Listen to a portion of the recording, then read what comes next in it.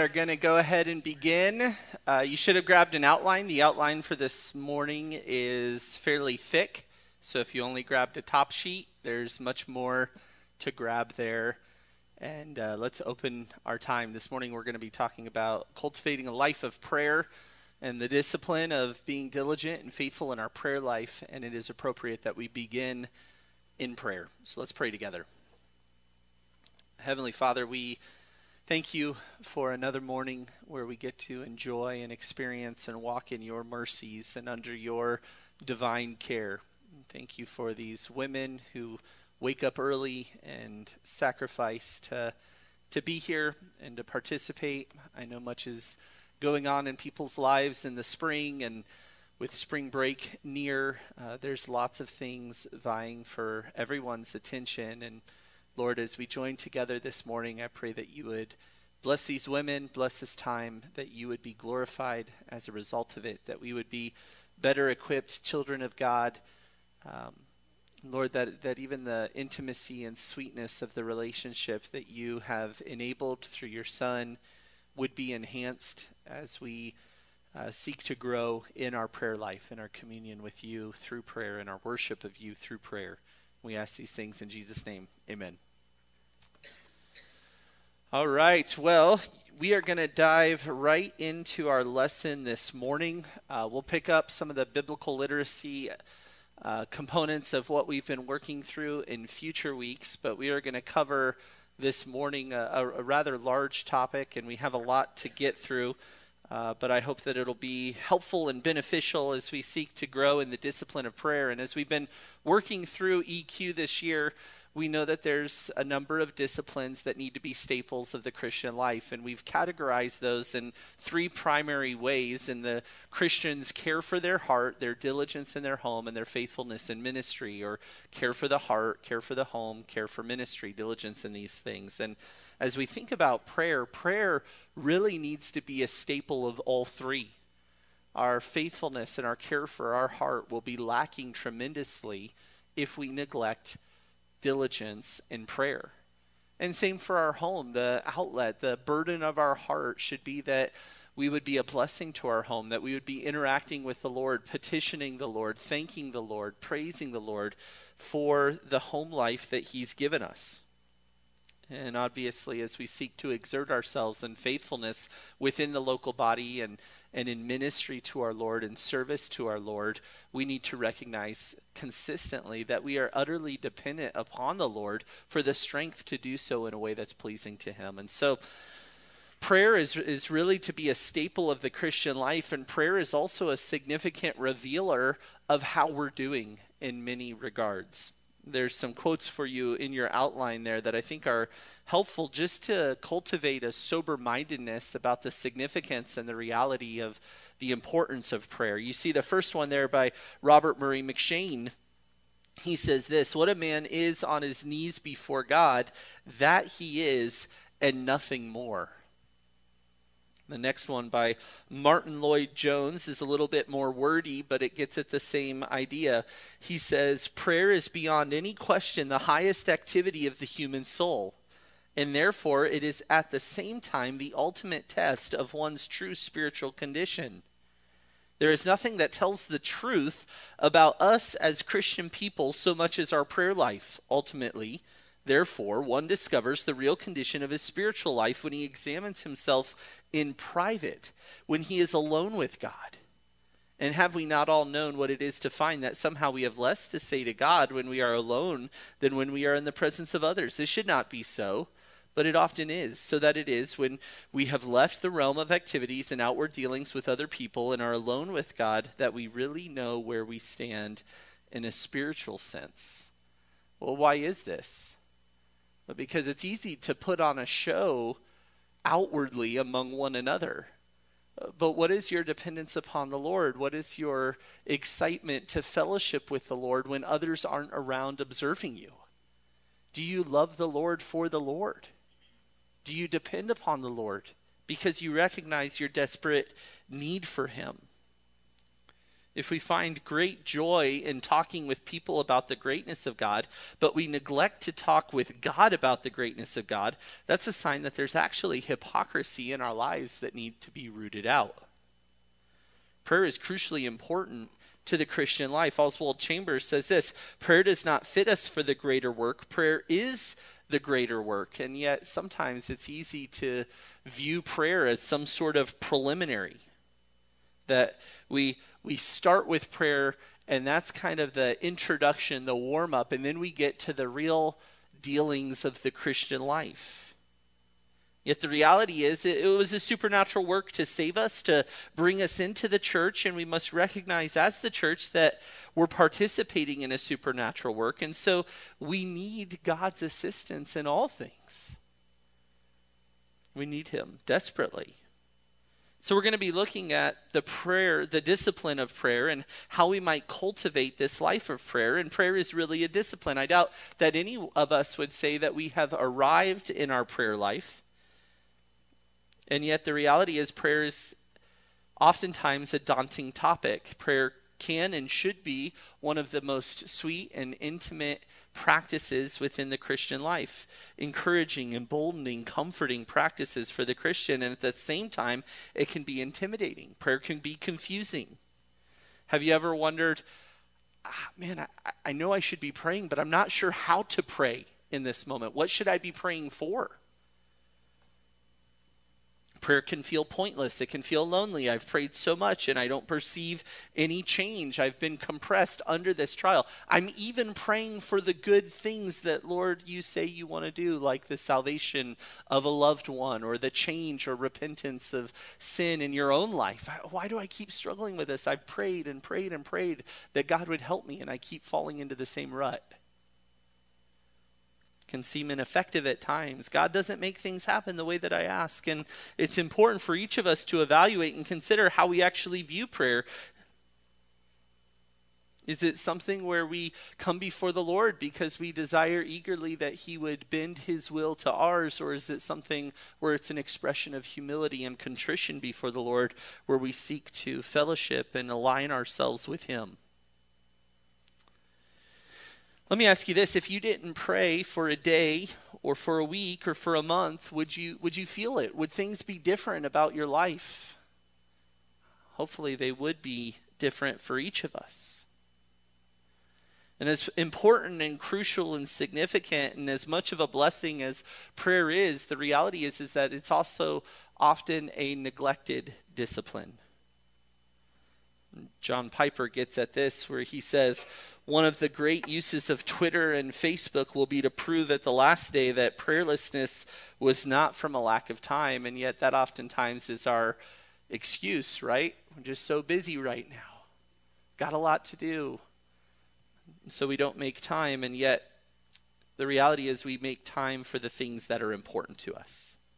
Now, hopefully you all feel adequately beat up as we begin this morning. The reality is, again, that we must understand that if you are struggling with prayer, you're not alone in that struggle. It is a neglected discipline, and yet if you, hearing the things that we've addressed so far, go, oh man, this is going to be rough. It's rough for all of us. We all need to grow in this. We all need to increase in this. And so we can do that together. Let's talk a little bit about prayer and its purpose. We're going to be talking about prayer. It's important that we understand what we mean by prayer. And I think John Bunyan has a great summary statement of what prayer is. And I have that there also in your outline. We're on page 2 of your outline this morning under prayer and its purpose. And John Bunyan says this. He says, prayer is a sincere, sensible, affectionate, pouring out of the heart or soul to God through Christ in the strength and assistance of the Holy Spirit for such things as God has promised or according to his word for the good of the church with submission and faith to the will of God. That is both a concise statement and a jam-packed statement there. I love what he starts with in regards to the reality that prayer is a sincere, sensible, and affectionate pouring out of the heart. And if we think of 1 Peter, the call in chapter 5 is actually to be sensible for the purpose, or sober-minded for the purpose of prayer. And this is important when we think about the practice of prayer, that there's a sensibility to us. There's a sober-mindedness. Prayer is not intended by God to be some sort of personal, private prayer language or rambling or just an outburst of emotions only. There's to be a sensibleness in it, a sincerity from the heart, and yet it's not devoid of emotions. We see that exemplified beautifully in the book of Psalms, where there's not a neglect or suppressing or denial of the reality of emotions and affections that come within a person's heart or soul in the midst of various circumstances and victories and triumphs and hardships and challenges. No, there is to be a sensible, affectionate pouring out of your heart or soul to God. We can do this through Christ. We're dependent upon Christ. Because of his work in the gospel, we can actually approach the throne of grace. And we understand that there's the assistance of the Holy Spirit. Romans 8 talks about how the Spirit intercedes on our behalf and aids us in our prayers and helps us when we don't know what to pray. In the next line, that the prayer is best personified or exemplified or practiced when you are praying in accordance with such things that God has promised, things according to his word, things that have good in mind, ultimate good that God puts forth and reveals from Scripture, the kinds of things that we should desire and pray for. And it's also inclusive. It's not exclusive. The Christian's prayer life is not to be about themselves only always. If you consider the Lord's pattern of prayer, right, in the Sermon on the Mount, all of the pronouns are plural. Our Father who art in heaven, hallowed be thy name. Thy kingdom come on earth as it is in heaven. Give us this day our daily bread. Lead us not into temptation. Deliver us from evil. Forgive us our trespasses as we forgive our trespasses. It's all plural. I think that's intentional. That there's prayers, yes, for realities that are going on in your life, but it's not confined to only that. We need to be people who pray for one another, who pray for our church and our local church and also the global church, God's people. We also need to understand the purpose of prayer. The ultimate purpose of prayer is this. It's the glory of God. The glory of God. John 14:13 says this, whatever you ask in my name, that will I do, so that the Father may be glorified in the Son. When we talk about in Jesus' name, amen, we are petitioning God that our prayers would be in accordance with Jesus' name, that they're in conjunction with the person of Jesus, that they're in accordance with who he is. And when we pray prayers that are in conjunction, that are connected to the person of Jesus, God loves to answer those prayers. That's why we close our prayers with that. It's not a fancy tagline to get what we want. It's actually meant to be an expression of association with Christ. And therefore, the content of our prayers need to match the sentiment of the closing of our prayer. And when that happens, the Father loves to answer those prayers and is glorified in that. He glorifies Christ in that. And so just as with all things in the Christian life, the aim is the glory of God, so it is with our prayer life. The aim of our prayer life is not to feel refreshed in the Lord primarily. It's not to have trials lifted in our lives primarily. It's not so that we could be good Christians primarily, doing the right Christian things. It's so that God is glorified. We want to see him exalted, and God is glorified through his people's humble, faithful dependence upon him. So with these things in mind, let's look at a model of prayer. This isn't the complete picture of all that prayer is or should be or could be, but yet we're going to look at Colossians 1 and we're going to see Paul's model of prayer and how he prays for the believers in Colossae. And the roadmap for this morning is we're going to begin with this model of prayer that we see in Paul broken down into two categories, his thanksgiving and his petitions. Paul's thanksgiving and his petitions. And then after we work through this model of prayer, we're going to spend a little bit of time talking about hindrances to a life of prayer. What are some snares that we may fall into? What are some obstacles that we may face in cultivating a life of prayer? And then conversely, what are some aids to a life of prayer?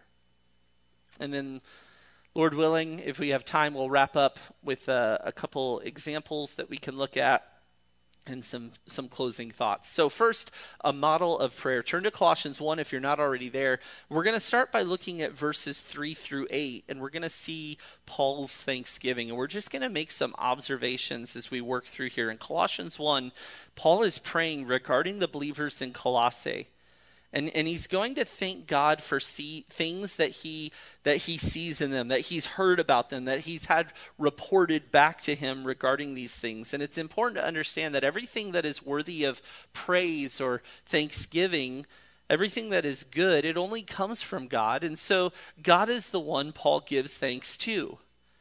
And if anything good comes from you, it's because of God. He has put it there. If anything good comes from me, it's the same. This should have a humbling effect on us. It's helpful. It's good. It's appropriate. And so let's look at Paul's thanksgiving. Starting in verse 3 of Colossians 1, Paul says this: "We give thanks to God, the Father of our Lord Jesus Christ, praying always for you, since we heard of your faith in Christ Jesus and the love which you have for all the saints, because of the hope laid up for you in heaven, of which you previously heard in the word of truth, the gospel, which has come to you, just as in all the world also it is constantly bearing fruit and increasing, even as it has been doing in you also since the day you heard of it and understood the grace of God in truth, just as you learned it from Epaphras, our beloved fellow slave, who is a faithful servant of Christ on our behalf.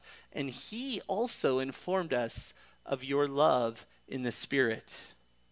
So, Paul's thanksgiving. Well, he starts giving thanks to God for the believers in Colossae in regards to their faith in Jesus. That's your first blank in your outline under Paul's thanksgiving. Faith in Jesus. Faith in Jesus. This is on page 2 under a model of prayer. Paul's thanksgiving. First observation is Paul gives thanks for their faith in Jesus. This is in the first half of verse 4. We see it right there. "Since we heard of your faith in Christ Jesus." This is really the most exciting report that Paul could receive. They have faith in Christ. Ever since the moment he heard of their faith in Christ, he gives thanks to God for that. And that's appropriate. What else would you want more than to hear a report of others' genuine conversion, their salvation? Ever since he heard of it, he gives thanks. Paul had never met these believers personally. He hasn't visited them to this point, but the report has come to him of their trusting confidence in Christ. This is where the gospel starts, with faith in Jesus. And the believers in Colossae, they had faith, and this faith was in Christ. And in order to have the gospel in your life, you have to have faith, and you have to have the correct object of your faith, right? It's not just faith alone. I have faith in Frank. Well, who cares? You have to have the right object of your faith. And they do. It's Christ Jesus, the Messiah Jesus. It has to be the right person, and it has to be the right practice. And they have faith in Christ. And we see this expressed. And this is actually a really encouraging starting point that catapults Paul into the rest of his prayer. It's important to realize if you're praying for a fellow believer, there is always something to give thanks for.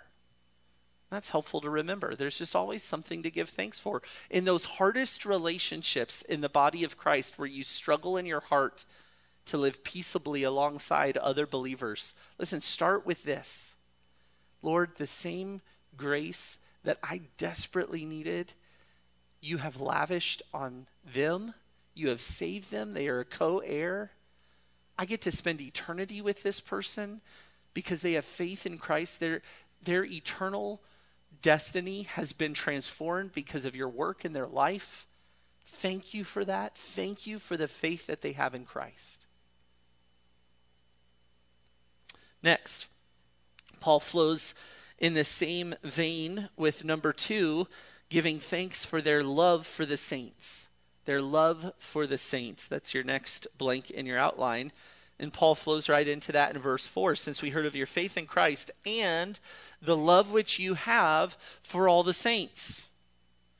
This is the next manifestation of the gospel in their lives. There are results of genuine faith. Faith in Jesus produces specific things. The gospel takes effect. It takes root in someone's heart by the gift of faith from God. But one of the first things that faith in Jesus produces is love for the saints, love for others. We know this from John 13, 34 and 35, where Jesus says, "A new commandment I give to you, that you love one another, even as I have loved you, that you also love one another." There's actually a witness aspect, a testimony aspect to this love for one another. Jesus goes on to say, "By this all men will know that you are my disciples, if you have love for one another." One of the greatest ways you can guard yourself from sin is by cultivating this kind of love for others that gives thanks for this and recognizes this. Just think about it for a moment.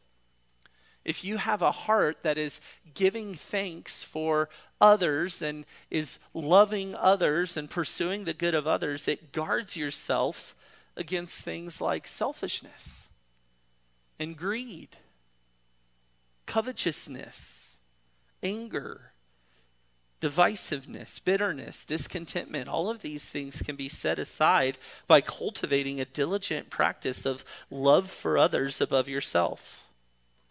And notice how Paul thanks God for their love for all the saints. There weren't some believers they loved and others they didn't. There wasn't discrimination in their love. There wasn't pockets within their local church where they expressed their love. They loved all the saints. And just in this observation, there's a gentle rebuke for each of us to make sure that we're not separating our love out within the body. This doesn't mean the nature of our friendships needs to always look the same with every member in the body of Christ. That's not what's being expressed here, but the willingness to give of ourselves for each other's good. There needs to be an indiscriminate expression of this love towards all the saints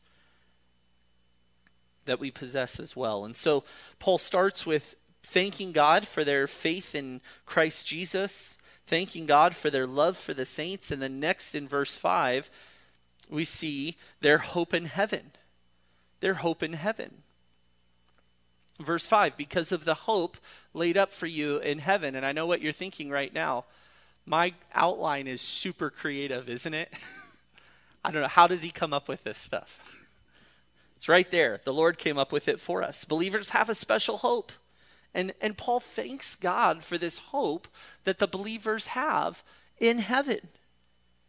A hope that is worthy of thanking God for is a hope that's grounded in eternity. There's a hope laid up for believers or reserved or in store in heaven. A Christian can endure hardship and endure persecutions and perseverance through trial and press on in tragedy, all because Christians have a hope in something outside of themselves or their immediate circumstances. It's a hope in something beyond this world alone. We have a hope in the work of Christ, which has given to us a hope in eternity in heaven. And so whatever trials and struggles and hardships that we face in this life, they're but momentary light affliction in comparison to the eternal weight of glory, as Paul says in 2 Corinthians 4. And Moses is a great example of looking beyond this world to eternity as he navigated this world. Look at Hebrews 11 just for a moment. You can keep your hand in Colossians 1. We'll be coming back, but turn over to Hebrews 11. I want you to see this.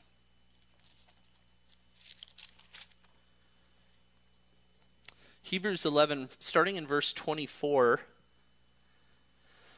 The author says this, by faith Moses, when he had grown up, refused to be called the son of Pharaoh's daughter, choosing rather to endure ill treatment with the people of God than to enjoy the passing pleasures of sin, considering the reproach of Christ greater riches than the treasures of Egypt. For he was looking to the reward. He was looking beyond this life. He was looking to eternity, And so in this life, he gladly, willingly, voluntarily gave up all of the prestige and riches and pleasures that this world could offer and counted them to be cast aside in order to take on the reproach of Christ through humble obedience and association with God's people, because he was looking past the immediate circumstances of this life to the reward that awaits him. What a great example and help for us to consider as we think about navigating this life and the various circumstances, to thank God for the hope in heaven, because it has significant implications on how we navigate the various circumstances of this life. And so yes, choosing obedience, even if it comes with difficulty, your whole life, it's worth it. It's always worth it to submit and to obey God. Look beyond this life. Look to the reward. Thank God for this. Thank God for the hope of heaven that he gives to the believer. And press forward. Well, next, number 4 is growth in fruit. Growth in fruit. We see that in verse 6. Paul says, which has come to you just as in all the world. He's talking about the gospel. So you heard the word of truth at the end of verse 5. The gospel, which has come to you just as in all the world also. It is constantly bearing fruit and increasing, even as it has been doing in you also since the day you heard of it and understood the grace of God in truth. So Paul thanks God for their growth in fruit. Here we see the gospel produces fruit, both in personal transformation of individuals and in corporate growth of the church. It's come to you, it's bearing fruit, and it's going out beyond you and bearing fruit as well. More disciples, growing more disciples. And we see that the gospel not only saves individuals, but it changes their life and it produces fruit. Paul here is looking for evidences of the gospel playing itself out in the life of the Colossians, and he can actually see it even from a distance. It's being reported and testified to, and this great holiness, this fruit of that which is pleasing to God. And then lastly, as we look at Paul's thanksgiving, we have seen their faith in Jesus, their love for the saints, their hope in heaven, their growth in fruit. And then the last one is particularly compelling because it's outside of maybe how we would naturally be prone to think in regards to these things. And it's authentication from leaders. Authentication from leaders. And we see this expressed in verse 7 and 8. And we know that salvation is only by grace. And it's ultimately only a work of God, yet God uses humans as channels of that grace. And I want you to see what Paul says in verse 7. This gospel of grace and truth that they understood at the end of verse 6, he says, just as you learned it from Epaphras. Epaphras was most likely part of the establishment of the church in Colossae, most likely a pastor in the church in Colossae. He says, our fellow slave or bondservant who is a faithful servant of Christ on our behalf. So Epaphras has been ministering to these saints on behalf of Paul in a leadership role. And in verse 8, he says, and he also informed us of your love in the Spirit. And so this spiritual leader in the life of the Colossian believers has ministered to them, has rubbed shoulders with them, and has reported back to Paul in verse 8, he informed us of your love in the Spirit. Epaphras brought the good news of the gospel to the Colossians. They learned it from him. He was their mentor in the faith. He was Paul's representative and fellow slave of Christ. He was a faithful leader, and he testified of the Colossians' love in the Spirit. And what we see there is that the Colossian leader, Epaphras, he authenticated or he testified to or he shared with Paul the reality of their faith. He assessed it as true or genuine. And this is definitely something the gospel produces and something to give thanks to God for. In order to have, however, an authentication or a testifying from leaders of the genuineness of your faith, of your love in the Spirit, what needs to be necessary? spiritual leaders in your life. There's an assumption here, an implicit assumption, where there's just not a category for rogue Christians who do their own thing, who walk their own way, who live individually apart from the church. God has a design for his people, and it's that everyone is under authority. We are all under authority. Delegated human authority.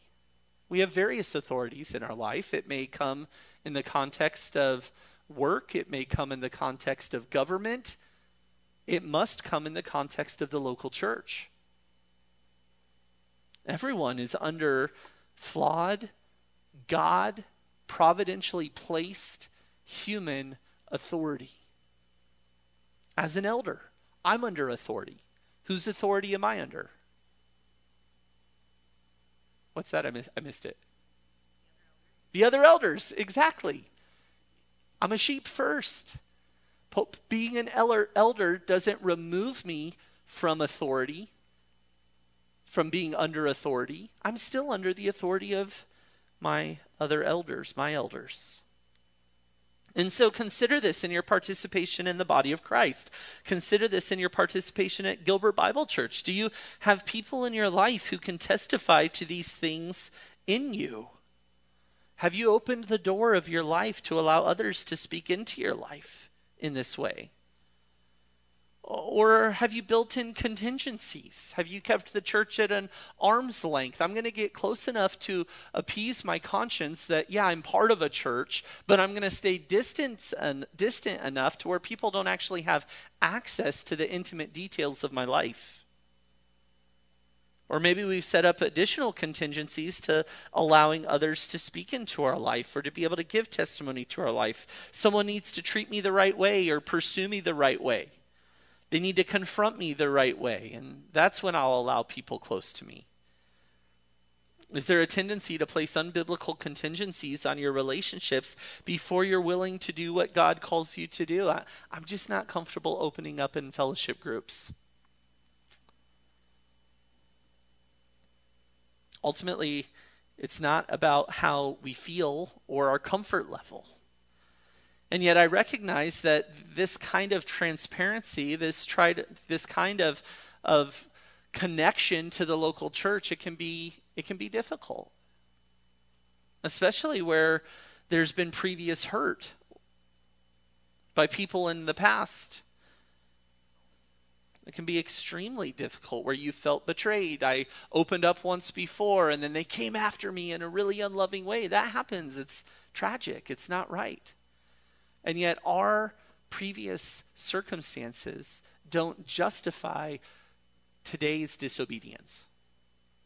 We're called to be connected to the local church. We trust God, not because everything turns out easy, but because we know that God's providence is in it. His word is clear. His design is perfect, and he uses it to grow us, to conform us more into Christ's image. And this ultimately comes down to faith in God. It's a faith issue. God won't fail us in his design.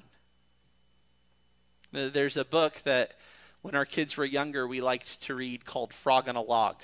And it goes through all these rhymes of different animals and talks through things that they do. And it says parrots, okay, so they attempted to rhyme. Okay, I think maybe you have to read it with an accent. But parrots sit on carrots, lions sit on irons, and then the frog interrupts and says, that doesn't sound very comfortable. And this frog and cat that are going back and forth are talking, and the frog says, that doesn't sound very comfortable for a lion to sit on an iron. And the cat says, it's not about being comfortable, it's about doing the right thing. And we just cracked up as a family that, you know, they make up all these things that animals do that make no sense. But the principle, it's not about being comfortable, it's about doing the right thing. We just loved that. We thought that was the best thing ever because it's true. It's not, the Christian life is not about being comfortable. It's about doing the right thing. What's the right thing? Being in close proximity with one another. And think about this. Think about the joy that you would have being in close proximity with one another, of being able to testify and give account of others' faith, of the genuineness of others, to encourage people in that way. So thinking about this authentication from leaders, this testimony of leaders to the sincerity of faith, that's definitely something to thank God for. And in light of this, could someone pray this prayer of thanksgiving to God regarding you? Are there people in your life that could testify to these types of things in your life? One of the primary cures, as we think about this section on Paul's thanksgiving, one of the primary cures for thanksgiving or for anxiety is thanksgiving. And so praying often and giving thanks is such a helpful aid in our own godliness and our own growth in godliness. Do we think about these things? Do we praise God for these things? There's the sanctifying effect of cultivating a life of prayer that is inclusive of thanksgiving, in that it actually causes us to gain a right perspective of the circumstances that we find ourselves in. And so the things that we have going on in our life that well up anxiety in our souls, Paul tells us in chapter 4 of Philippians to present your requests to God. Don't be anxious, but rather present your requests with thanksgiving. And what's the consequence there? What's the outcome? God's peace that transcends understanding will actually guard your heart and your mind. As a believer, we always have many things for which to give thanks to God for. Well, next we see Paul's petitions. Paul's petitions, and those are in verses 9 through 14 of Colossians. And so start reading with me again in verse 9. Paul says, "For this reason also, since the day we heard of it, we have not ceased to pray for you, to ask that you may be filled with the knowledge of his will in all spiritual wisdom and understanding, so that you will walk in a manner worthy of the Lord, to please him in all respects, bearing fruit in every good work and increasing in the knowledge of God, strengthened with all power according to his glorious might, for the attaining of all steadfastness and patience, joyously giving thanks to the Father who has qualified us to share in the inheritance of the saints in light. For he rescued us from the domain of darkness and transferred us to the kingdom of his beloved Son, in whom we have redemption, the forgiveness of sins." What a wonderful expression of petitions coming to the Lord there. If you ever want to know, how can I be praying for Josh? How can I be praying for Tom and Tyler? Just pray that. What a wonderful gift to be prayed for that way in regards to those things. Well, let's break it down a little bit here. Four categories of petitions that we see in this section. And first, Paul he petitions the Lord in regards to their thinking. Their thinking. Look at verse 9. Paul says, "For this reason also, since the day we heard of it," that is their faith in Christ, "we have not ceased to pray for you and ask that you may be filled with the knowledge of his will in all spiritual wisdom and understanding." Paul prays that they would be filled. And this word for filled, it's a word that at its root level was used to describe a sail on a sailboat being inflated or gusted with wind, that it just filled it up and catapults that boat forward. It moves along like wind in a sail on a sailboat. So to be filled with this thing is to be brought full of these things in a way that catapults you forward. And then he says, what? That they would be filled with knowledge of his will in all spiritual wisdom and understanding. And so we see knowledge and wisdom and understanding. And these are all thinking categories. We need to know God's truth. We need to be filled with the knowledge of his will. And then we need to have wisdom from God to understand how to live appropriately in light of that. How to apply God's word.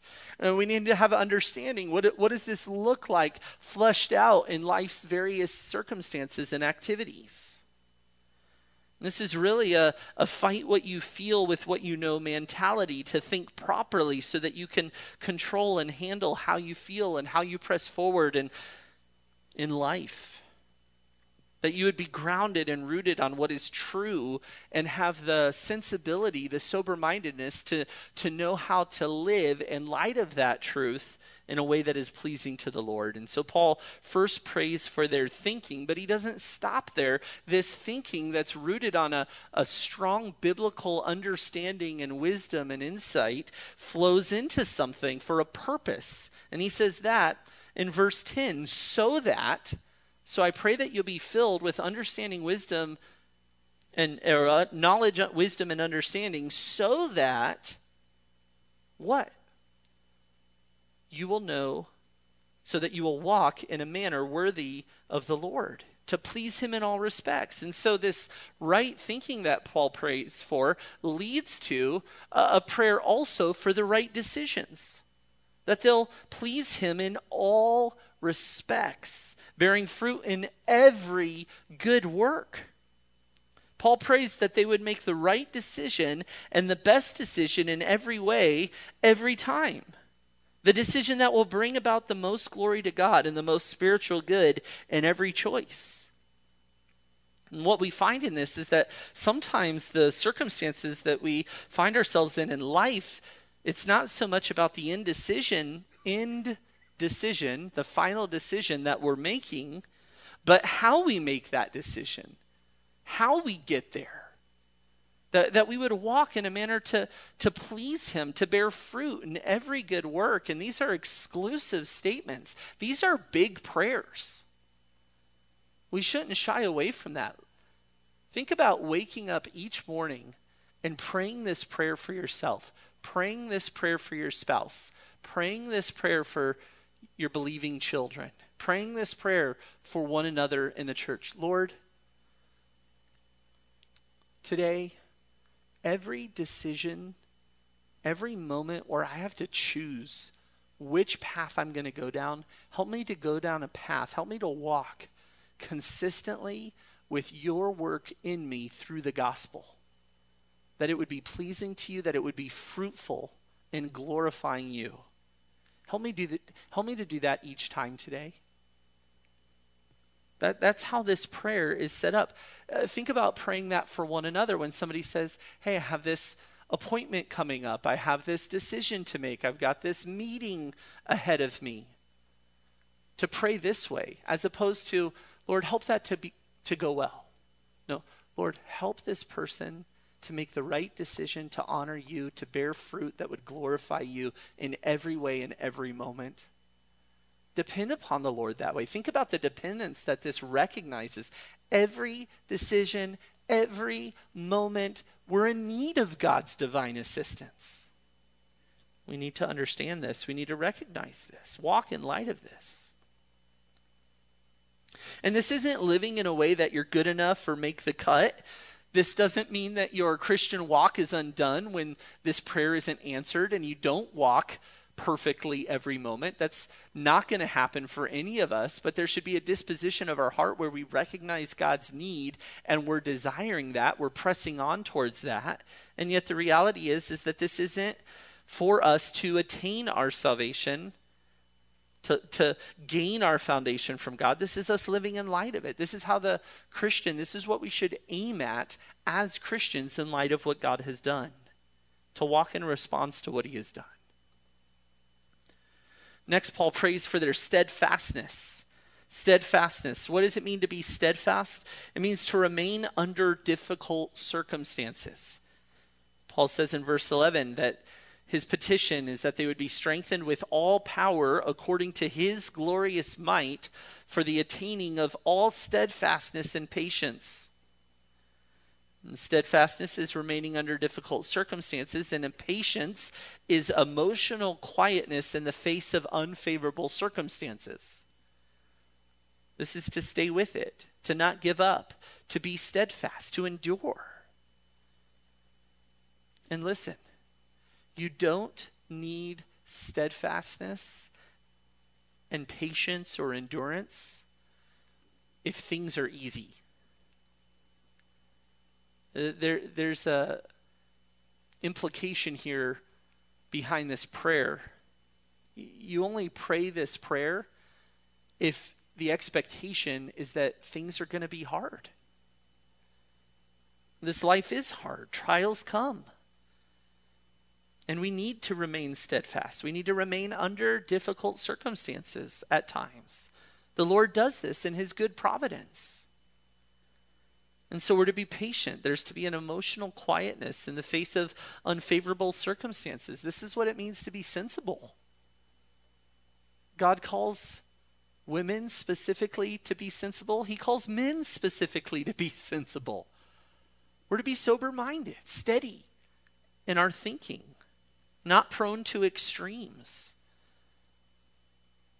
To be patient, to think rightly, to endure, to not give up, to stay with it. And then he prays for lastly, their worldview. And in the end of verse 11, he says joyously, and then into verse 12, giving thanks to the Father who has qualified us to share in the inheritance of the saints in light. For he rescued us from the domain of darkness and transferred us to the kingdom of his beloved Son, in whom we have redemption, the forgiveness of sins. And as Paul closes out his prayer, he reminds these believers and he prays in accordance with the reality that they're no longer citizens of this world. There's a different worldview that believers are to possess, where you recognize that you're a citizen of heaven. You've been transferred from the kingdom of this world, and you've been transferred to the kingdom of his beloved Son. This world isn't it. As hard and as bad and as difficult as life may get on this earth, this isn't it. We've been rescued from the power of this world, from the domain of darkness within this world. We are sons and daughters of the Lord Most High. We've experienced redemption and forgiveness of sin. This comes back to that hope in heaven that the believers possess. That is a tremendous gift. Well, this is a pattern of prayer. Hopefully this is helpful. If you're thinking about bolstering your prayer life and going, where do I start? I want to grow in prayer, but I sit down and my mind wanders and it drifts, or I fall asleep, or I get distracted. I think about things going on in my day. I don't even know how to pray for people. That's a helpful pattern. Just take these points and just pick the people closest in your life. Pray for yourself in regards to this and start here. Hopefully that's a help for you. Now, next I want to transition to some hindrances to a life of dependent prayer. And we're going to pick up the pace a little bit here, but I want to talk a little bit about these hindrances to a life of dependent prayer. First and foremost, a hindrance is this: a lack of belief. A lack of belief. So we should be together on page 3, and it's your first bullet point: lack of belief or lack of faith. Is everybody with me on the outline? Have I lost anybody yet? All right, doing good early. I like it. A hindrance to a life of prayer is a lack of faith or a lack of belief. What are some things that we must believe that we might be tempted to not believe? Well, first, we must believe that God is a rewarder of those who diligently seek him. Hebrews 11:6 says, "And without faith it is impossible to please him. For he who comes to God must believe that he is, and that he is a rewarder of those who seek him." So just recognize and believe, trust God that he rewards those who diligently seek him. If we don't believe that, yes, it's going to be a hindrance to our prayer life. If we don't believe God cares, if we don't believe God draws near, if we don't believe he rewards or blesses those who come to him, it's going to be a hindrance to our prayer life. So we need to cultivate a right faith, a right belief that God is the rewarder of those who diligently seek him. Next, we must believe that God is there and interested in your prayers. James 4:8 says, "Draw near to God and he will draw near to you." If we truly believe that the Lord's nearness to us increases as we humbly, contritely come to him in prayer, I think we would all pray more. God draws near to those who draw near to him. We must believe this. We must also understand that his answer may not be what, when, or how you expect it, but that his ways are best. Our prayer life would be greatly enhanced or is greatly enhanced when we consistently hold to and believe that God's ways are best, and that while we come before him with our petitions and requests, we can trust him with the outcome. Psalm 18:30 says, "As for God, his way is blameless. The word of the Lord is tried," that's tested. "He is a shield to all who take refuge in him." Everything God does every single time is always blameless. There's never a time where he doesn't answer prayer and he should have. There's never a time where you ask him to do something, he doesn't, and we can go, "See, God, if you had done things my way, it would have turned out better." And yet, in practice, we probably won't overtly state that, but in heart sentiment, contentment, we might imply that. God's ways are always best. Next, what's another hindrance is a lack of persistence.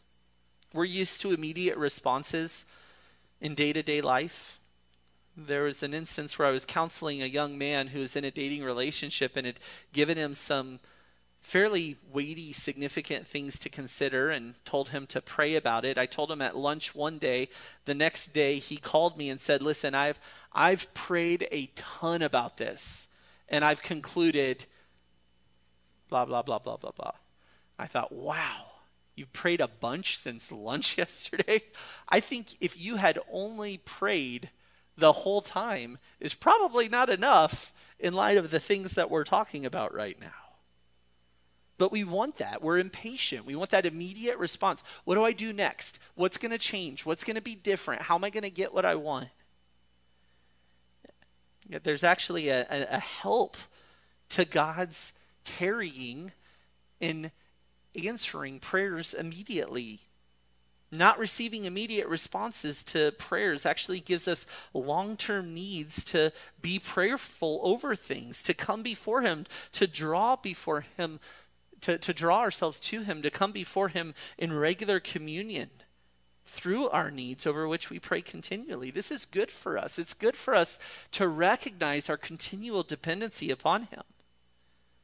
Also, there's times where God doesn't give us what we ask because we ask with impure motives. We want to spend it on ourselves. We want what we want, right? It's the delight yourself in the Lord and he'll give you the desires of your heart. Oh, awesome. Okay, I'm going to delight myself in God so that I can get $1 million and life will be so much easier.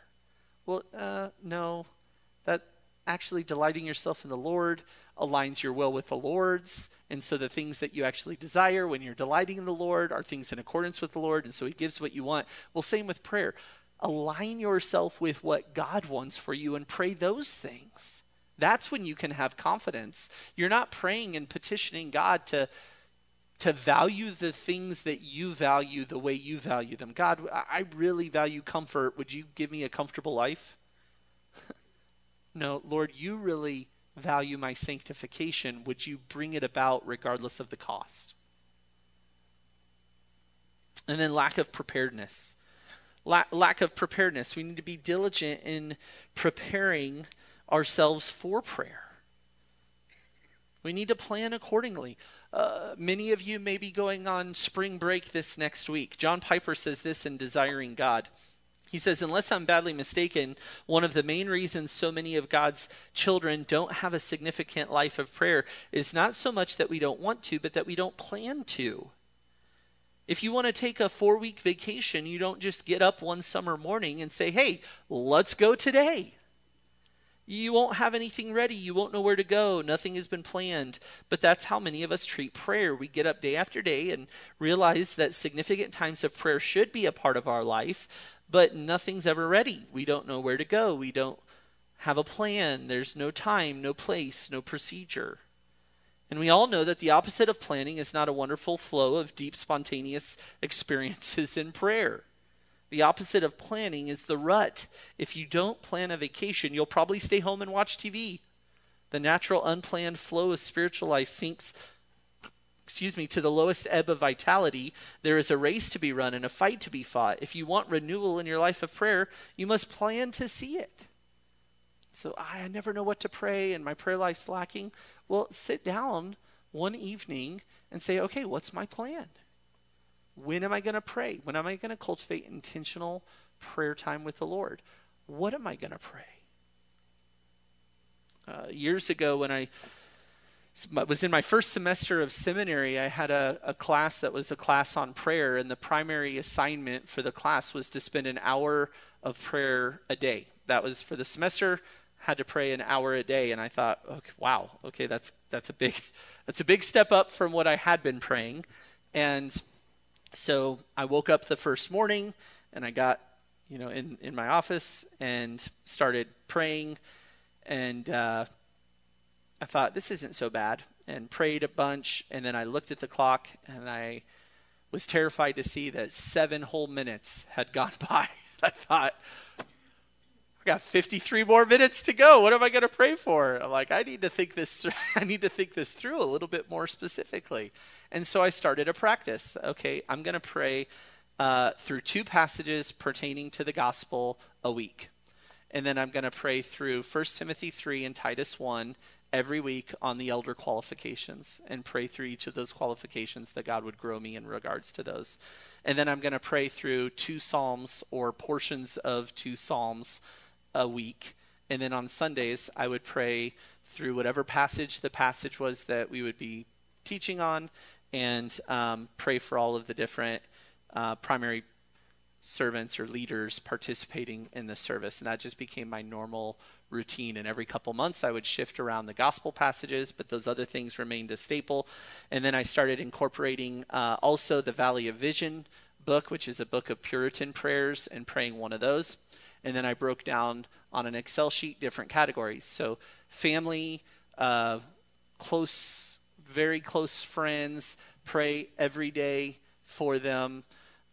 People in my small group at the time had a rotation, praying for them twice a week. People that I led in ministry, praying for them twice a week. Other people in the body, praying for them once a week. People that I know, missionaries, praying for them once a week. People outside of the body, friends, acquaintances, praying for them every other week. And then started a way on Evernote on how I took notes to keep prayer requests and so on. And then all of a sudden I found, man, an hour went by like that, and I'm having to spread things out because I can't pray for all the things that I want to pray for. I haven't maintained an hour of prayer a day every day since then. That semester was incredibly rich, though, and helpful for just making a plan. It forced me to make a plan on what I thought would bless the Lord and be honoring to Him in my prayer life. So make a plan, make it a priority. Next, aids to a life dependent on prayer. So this is conversely to the threats, and obviously if you do the opposite of those threats, it will aid you. But what are some specific aids to a life of prayer? Well, first of all, just a readiness. Pray at all times in the Spirit, Ephesians 6:18 says. There's a readiness, an eagerness. Right? Cultivating a life of prayer doesn't mean only having a 5-minute or 15-minute or 30-minute or 60-minute time in the morning of prayer, but letting prayer be a normal practice in your life. That when you find yourself welling up with anger as your children are disobeying for the umpteenth time in the day, or where you have expectations and your spouse isn't fulfilling those expectations and you find yourself growing in impatience or discontentment, to in that moment shepherd your heart through petitioning the Lord. Lord, this is not honoring to you. I want to please you. Help me to want to please you more than I want what I want right now. Help me, Lord. Having a life that's dependent upon prayer, thinking about others throughout the day and just praying for them as they come to mind, making use of mundane moments. There's a readiness. There's an eagerness. Oftentimes it seems we're more eager to talk about praying for others than actually praying for others, right? How often have you had a brother or sister in Christ say, oh, would you be praying for me in regard? I have this thing coming up. Would you pray for me? Oh, yeah, I'll definitely be praying for you. It's gone. And then you find out a couple weeks, oh, thanks for praying for me. It went great. Oh, glad to hear that. I forgot to pray for you, but I'm glad it went great, right? I've made it a practice to where if somebody asks me to pray for them through text or in a moment or something like that, I'm writing it down. Have a note on your phone or something where you can write those things down as quickly as possible afterwards, or even better, pray in the moment. Pray for them in the moment. Take that time. Pray with them in the moment. That's a huge blessing. Next, devotion and alertness in prayer. You don't need to turn there. Colossians 4:2, however, says simply devote yourselves to prayer, keeping alert in it with an attitude of thanksgiving. Again, we see that disposition of thanksgiving. That's to be a staple of the believer in their prayer life. But there's to be a devotion and an alertness, a readiness in prayer. We're far too self-reliant. We need to recognize our desperate need for God. We need to be spiritually desperate, as the psalmist is in Psalm 42, where he says, as the deer pants for water, so my soul pants for you. We need God's grace and power and strength every day to enable us and help us and come alongside of us, as we already saw in Colossians 1:9. We need God's wisdom to walk worthily. There just must be a deliberate nature, a devotion and alertness in our prayer. And then next, there needs to be submissive and surrender. Submissive and surrender. That's your last blank on page 4. We need to cultivate lives where our prayers are consistent with what we know about God and His will, to align ourselves with Him, with His truth. Not my will be done, but yours, Lord. Well, how do we know what God's will is? His word. We need to have prayers that seek to be obedient to what God says, that there's a yieldedness in us to Him and to His Spirit. We're not seeking to be selfish in our prayers, but humble in our prayer. God wants our pride crushed, and we need to allow Him to do so through humble dependence upon Him. And then there needs to be a predominant concern with things pertaining to a spiritual nature. And that's your next blank on page 5, a spiritual concern. An aid to cultivating a life of prayer is to cultivate spiritual concern primarily, not exclusively.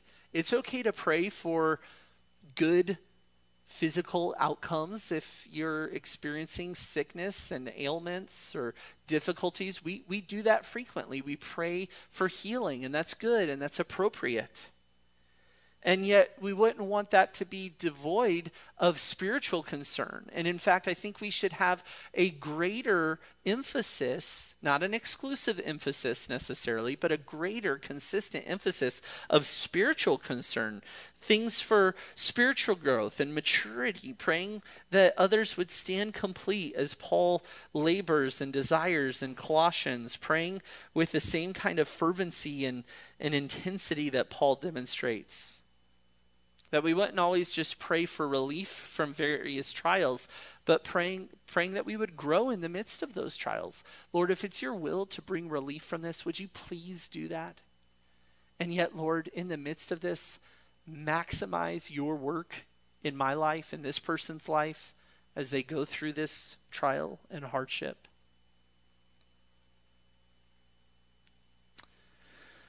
As we think about these things, there can be a temptation to go, wow, there's a lot here that I need to be thinking about in my prayer life. You don't need to master these things to start. And if you don't have this attitude in your prayer today, don't succumb to the temptation that would say, wow, I really got to get my heart in the right place so that I don't mess up my prayers. So I'm going to do something other than pray. Go to the Lord. Pray that He would grow you in your affections for Him expressed through prayer. Pray that He would grow you in your practice of prayer. Pray that He would aid you in these things. It's kind of like we talked about when we talked about faithfulness with the Word of God, that if you wake up, right, we should have a heart that is humble and contrite before God and wants to hear from Him so that we might be molded and shaped and conformed more into the likeness of Christ. And yet at times there's some who goes, well, that's not where my heart's at. I don't want to bring a dishonoring heart to God in His word, so I'm going to wait till my heart's in the right place. Then I'll get into the word. And we talked about the sweet consideration of a sincere intention like that and the ignorance of that, right? That's not how we should think. What would God be more pleased to use to bring our heart to the right place than faith that says my heart's not in the right place. This is the last thing I want in my own heart right now, but I trust you, and so I submit, and I'm going to do it anyway, even though I don't feel like it. Lord, change, help, I believe you, Lord, help my unbelief right now. Well, that's how it should be with prayer as well. We don't have to master all this to get there. Now, before we kind of wrap up our time, turn to the page Praying Scripture Example. And if you have not made a practice of praying Scripture, I highly encourage you to do this. It's been one of the most significant practices for my prayer life. One of the most significant encouragements is to practice and learn to pray through Scripture. It started with picking those chapters each a day to pray through. And what I found was then I would get into my daily reading and I didn't stop praying. It just made my devotion time with the Lord so much more worshipful because I had trained myself. I had learned to interact with the Lord as his word was dealing with me.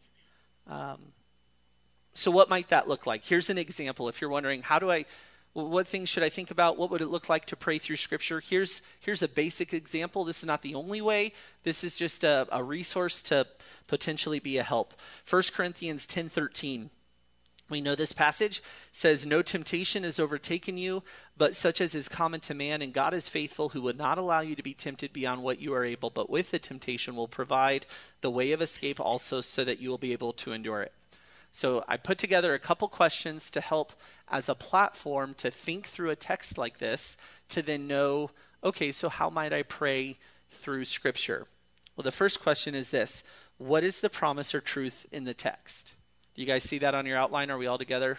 Perfect. What is the truth or promise? What is the promise or truth in this text?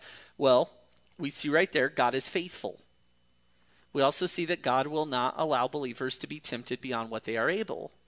We also see that God will provide a way of escape for believers from temptation. So those are the predominant truths that we see, just kind of breaking down each phrase, saying what is this actually saying that we see in the text. Now, this next question is especially insightful and very important when we're praying through text. And this is probably one of the easier things to get tripped up on, and it's, for whom is the promise or truth applicable?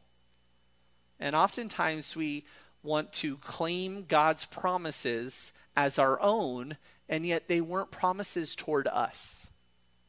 If you tell your one child that you will take them to ice cream if they complete their task, it's not an invitation for every other child to go complete that task and then get ice cream. That was a promise for that one child. It may be applicable to your other children. It may not be. But what is clear in that one statement is for whom it is applicable, which is the child. And so you have to think through, for whom is the promise or truth applicable? In 1 Corinthians 10:13, it's written to the Corinthian believers as New Testament Christians and is a truth that's intended for all believers. When you just think about, okay, who's the author? To whom is he writing? It's the church in Corinth. What's going on around it?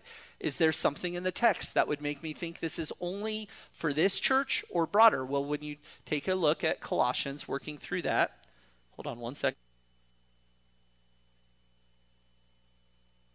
Through that, it's clear that this is a truth that, yes, Paul is writing to the Corinthian believers, but it's true for all Christians. In contrast, a promise like Jeremiah 29:11, I know the plans I have for you. Who is the you in Jeremiah? Israel. Right, it's for Israel. And so these plans to prosper them and things like that, is that promise to Israel a promise also from Jeremiah 29 to New Testament believers? No. Does that make that passage less applicable or valuable? Absolutely not. It is just as rich, just as valuable, just as applicable, but maybe not in the ways that we want, especially when we're going through hardship. God's going to prosper me. God's going to prosper me. No, God actually says this world is filled with many troubles and hardships. to not store up treasures on this earth, but to store up treasures in heaven. So, let's cling to those truths and let God do with those truths what he desires, and leave the truth to Israel, and marvel at God's faithfulness and go, wow, look at the way that he's faithful to his people in the Old Testament in the midst of their rebellion, and how he's going to bring to pass his promises. Even though they're unfaithful, he's going to do that work in them, and he will be faithful to all of his promises. That's the kind of God I get to serve. What has he promised me? How can I trust him? He's going to bring me to the end. He's going to be faithful in the midst of my lack of faithfulness. I can trust to him. I can look to him. He's a loving Father. Okay, and then the last question, how might this promise or truth inform my prayers? Well, you can reflect on the reality of God's faithfulness. You can pray that God would not allow you to be tempted beyond that which you can endure. You can actually pray that with a bold, emphatic confidence. Why? Because he says he won't. You can also pray that God would provide and that you would take the way of escape when tempted. You can pray that he would provide it with a great confidence because he says he will. And you can pray that you would take it and walk in obedience. So putting all that together, what might a prayer look like? Maybe in the moment of temptation, or this is more in the moment of temptation, but you could pray it this way at the beginning of the day. God, I will be tempted today, and yet I know you are faithful. And so would you please allow your faithfulness to abound in my life throughout this day? I know you do not allow believers to be tempted beyond what they are able, and I plead with you now to help me throughout this day to withstand the temptations that I face. I know in every one there is a way of escape from those various temptations, and I pray that you would help me to take it each time. Help me to endure life's various temptations today, that I might be pleasing to you and not sin against you. That's a way that you might pray that at the beginning. As it's written, you could pray that in the moment of temptation. That's a way to shepherd your heart when you're at a crossroad, and you're seeking to fight those sins. There's additional passages to consider praying through where you can do the same thing and those questions there as well. I knew it was a big lesson. We've gone long. What questions do you have?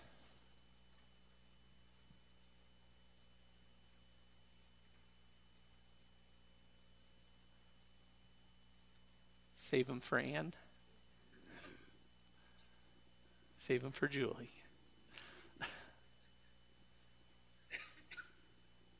Not even one? Okay. All right, well, let's pray, and then you guys can decide how you want to spend the last 15 minutes. Heavenly Father, thank you for the gift of prayer, that we can come before you, that we don't have to look to a horizontal means, another person to be able to have access to you. We can look to the Lord Jesus Christ, and because of his work, we can approach the throne of grace, and we can do so not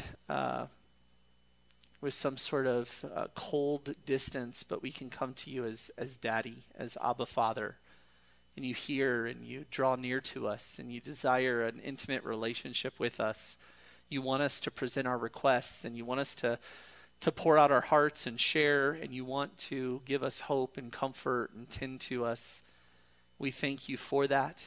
We thank you that your ways always are better. And so, Lord, I pray that you would grow us in our dependency upon you, that you would help us to recognize our constant need for you, that you would increase our godliness and our maturity in Christ as we seek to cultivate all the more a deeper faithfulness in living a life of prayer. We ask these things in your name and for your glory, we pray. Amen.